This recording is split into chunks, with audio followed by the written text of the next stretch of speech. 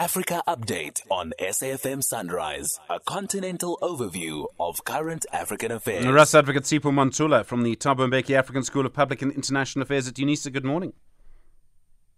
Steve, very fresh morning and Jumbo Africa to the listeners. The chair of ECOWAS, the Nigerian President Bola, he visited his counterpart President Macky Sall. What did they discuss?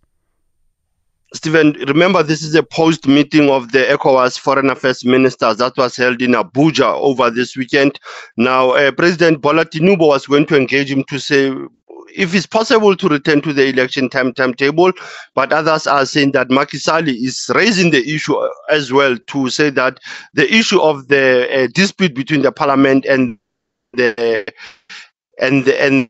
legal forum around potential candidates banned from running is the issue of the delay. So one will understand that ECOWAS, it is under pressure, Stephen. It has to deal with the three countries out.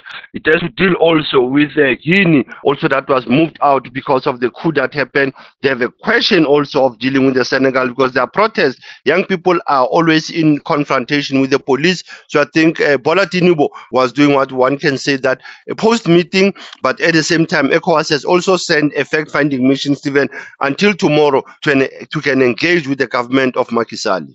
And the situation in Sudan, Port Sudan in particular, women and children stuck there?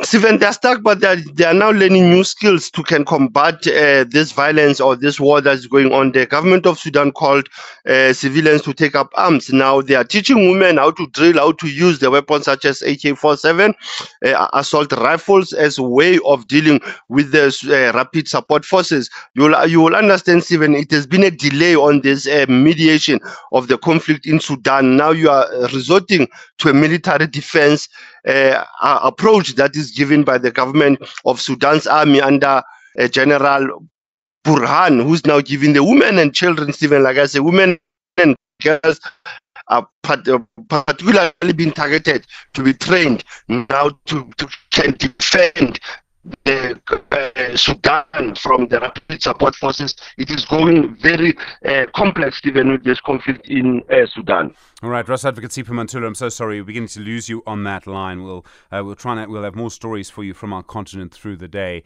Sorry about that. Sipho Mantula back with you tomorrow as well.